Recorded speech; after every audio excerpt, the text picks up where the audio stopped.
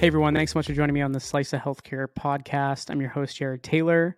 I'm joined by a very special guest today, the CEO of the American Telemedicine Association, Anne Mond Johnson. How are you? I'm good. Thank you so much, Jared. It's great to see you. I'm really excited. I'm excited. I got to talk to you before the big event. You know, this is a crazy time for you. It is a crazy time. Fun crazy. Absolutely fun crazy. Well, I look forward to diving into what to expect at the event in a little bit, but um, assuming I don't think there's many people that don't know who you are now, but let's assume there's always a couple on a call. Would love if you could tell us a little bit about your background and how you came to be the CEO of the American Telemedicine Association. Sure, I'm happy to. And just by way of background, I joined the ATA 5 years ago in March. So it's my 5th-year anniversary coming up.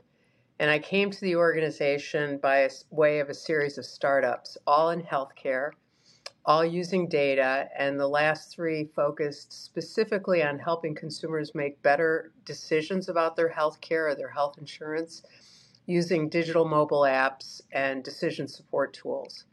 And it really has been a very interesting evolution because what's clear is that the healthcare system in the US is not delivering on value as much as it could for the investment it makes. But it's also, from a consumer's perspective, very complicated and at times confusing, and sometimes you think it's even intentionally confusing. So that has been my focus all along, is helping consumers make sense of all of this. And so when I left my last startup, I had been in Chicago for most of my career and decided to move to DC, and came here just because I love the city and I love many things about the district, and so ended up getting recruited to join the ATA and brought to the organization my passion about helping consumers and meeting them where they are, which is truly what telemedicine is all about. And then also this idea of organizations really being our clients and the value that we provide to them. So that was really an interesting evolution as well. And so really focused on articulating a vision that people could get excited about, that they could get emotionally attached to. And that's the notion of helping people get care where and when they need it. And so that was in 2018. And then you throw in a pandemic for good measure, and here we are now. We're over 400 organizations, delivery systems, provider groups, payers, as well as a range of solution providers. So it's been an interesting and exciting opportunity and ride. It's been really cool to follow along with the ATA over the years too. I had the opportunity of attending your event last year in Boston, which, by the way, it doesn't even seem like the fact that that year went by so fast, and your 2023 event is about to be here is crazy to me. But there was a lot of great exhibitors, some great speakers as always. So really excited for the event down in San Antonio this year as well. And this is a rather special year, right? Given the ATA's 30th anniversary. Can you tell the audience a little bit about the significance of? I mean, beyond 30 years of anything is wild. But would love to hear, from the CEO, what you and your team feel when you think, wow, ATA 30 years.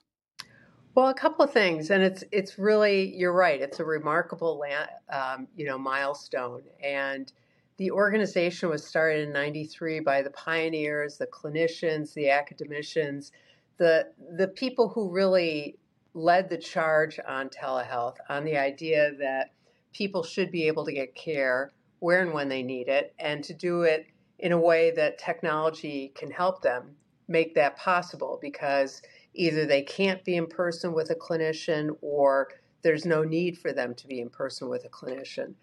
And so the organization started back then, and when I came on board, I think it was pretty clear that adoption and engagement was still not as robust as one would hope. And so that's really why we focused on creating a different vision for the organization, as well as engaging people across different dimensions, particularly in policy and advocacy, which is an area right now because of the pandemic or the public health emergency coming to a close, has really been front and center. So the 30th anniversary, number one, there are a lot of real pioneers in the industry that are going to get together in San Antonio with us and celebrate it. And that's pretty exciting. I'm sure you know many of them.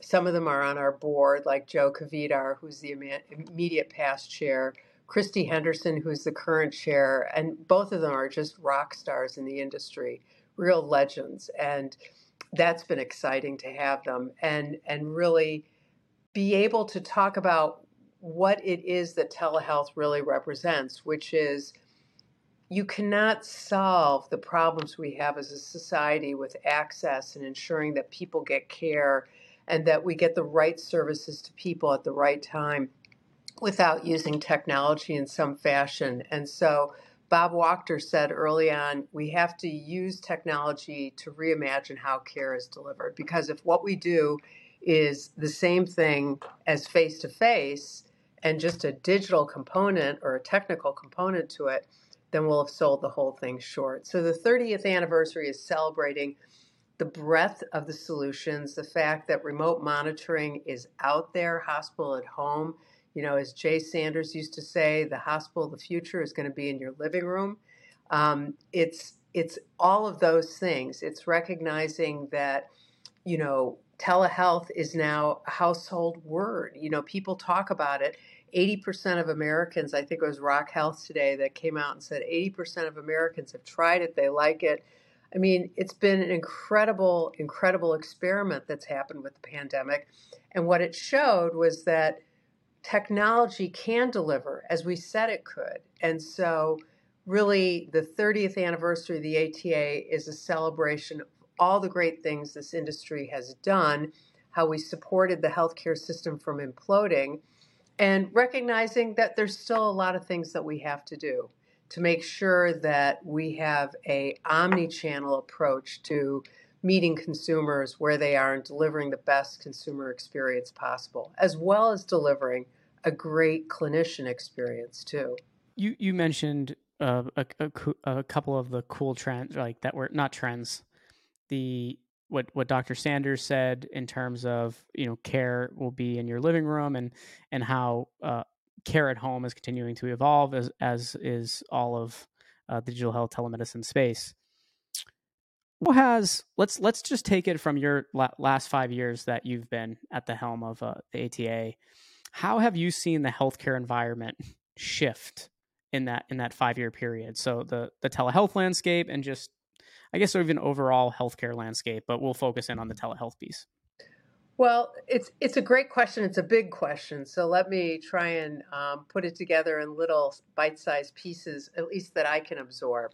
From the telehealth perspective, number one, what we've really seen is an expansion of what we consider telehealth. So that includes remote monitoring. It includes asynchronous. And certainly what we've seen with our members and with the industry is that organizations like HIMSS and HERS and Roe and Zipnosis and Babylon Health, what they offer in their interactive assessments and work with consumers is a pretty robust experience. This is not second-class medicine by any stretch of the imagination. So what we've seen is, again, remote monitoring, async, synchronous, just a whole smorgasbord, if you will, in terms of ways to meet people where they are. We also have seen a broadening of how we can use telehealth to address disparities. So there's been a great recognition that we've fallen short as a society in terms of meeting people, not just in rural communities, but urban communities and communities of color. And so there's a lot that we can be doing with telehealth. And we know that connectivity is a big component of it. But once you solve for that, you have to also solve for literacy, both digital as well as health literacy. And ultimately, you have to solve for things like trust. So that's another big component that has become a focus of ours. Another area that we're spending a lot of time in is just ensuring that the companies that are newer to telehealth recognize that they're more than just a technology company, they're also delivering healthcare. And so that's important for them to remember because they have to understand that there are certain obligations there in terms of patient confidentiality and privacy, in terms of cybersecurity, as well as that whole issue of trust. And so we want to make sure that people trust that these types of services delivered virtually are completely trustworthy. And so that's another area that we're focused on. We've seen a lot of growth in terms of, at-home testing. That's another area that's gotten a lot, as well as the life sciences companies who've come whole hog into telehealth. So they're using it for decentralized clinical trials because they know, for example, that a way that you can reach a broader population and really have a more inclusive base of research is by using technology in a smarter fashion. So those are some of the examples, I think. I will say that we have some exciting things happening at ATA 23, which is March 4th through 6th in San Antonio, one of which is Grant Chamberlain and his colleagues at Ziegler are putting out their fourth research paper and study. It's almost like an environmental scan of what's happening in the industry. So that's going to be released in conjunction with ATA 23, and it's going to be exciting to see what they show in terms of the changes and so forth. So those are the sort of things. Does that begin to answer your question? It does, yeah. And I apologize. I gave you when the question keeps rolling and rolling and rolling, and you answered it so eloquently. So thank you. I do want to dig a little more into what you were just talking about. I'm really excited for that report to come out, by the way. But let's talk a little bit more about ATA, the upcoming ATA event, right? ATA 2023. What's more of what we can expect? I know you're excited about the whole event, but what are you most excited about as we get really close to it? So the first thing I'm most excited about is that this is the conference, the only conference that's totally focused on digital, virtually enabled healthcare. And that is a pretty exciting distinction. What that means is that we're bringing together a very broad community. As I said, we have hospital systems, delivery systems, provider groups, payers, and a range of solution providers. And they all come together to really explore and understand what we do next. Now what? How do we make this happen? How do we ensure that these virtually enabled services are embedded in a way that it's really accepted as a modality of care, that it's really how clinicians are going to be able to practice medicine, how consumers are going to be able to access services. And so really exchanging insights, understanding how you do that, what are the lessons learned, who can you rely on in terms of vendors or solution providers, who can you turn to in terms of resources. We also have an incredibly active special interest group community. These are SIGs, and these are member-led groups that focus around different topics, and they're going to be there, and they're going to be talking about their work in terms of healthy aging, testing at home, telehealth technology, a number of other services, including therapeutics and digital transformation. So there's a lot going on with that group. And then we have really exciting deep dives, the business of telehealth. We have a focus on digital transformation and creating a culture of change.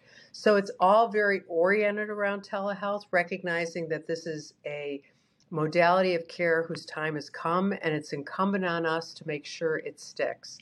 From a policy perspective, there's a lot that's happening there as well. So this is a group that has had just an amazing amount of work that they've accomplished in a very short period of time, both at the federal and at the state level. So we'll be hearing a lot about what they've done and what they continue to do, including creating a Patient Voices for Telehealth Coalition, which represents patient-facing organizations like the National Organization for Rare Diseases and the Michael J. Fox and Parkinson's Foundation.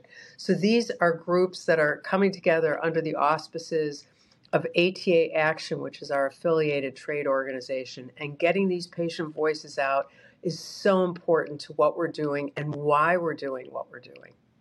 Well, I'm really excited to attend the event, see all the exhibitors, see all the speakers, and hopefully have some good conversations around the exhibitor hall and on the outskirts. I'm looking forward to it.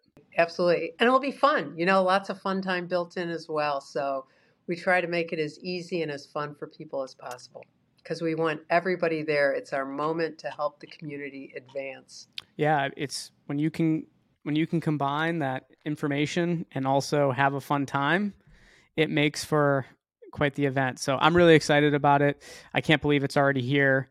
And kudos to what you and your team continuously do year over year, but especially leading into these events because I know there's a ton of work required to make this a go. Absolutely. Absolutely. Well, it's a pleasure. It's nice to work hard when you have an industry that is doing such amazing things. So I appreciate the opportunity to talk about our members and the work that they're doing. So thank you so much, Jared, and I'll see you in San Antonio. See you there.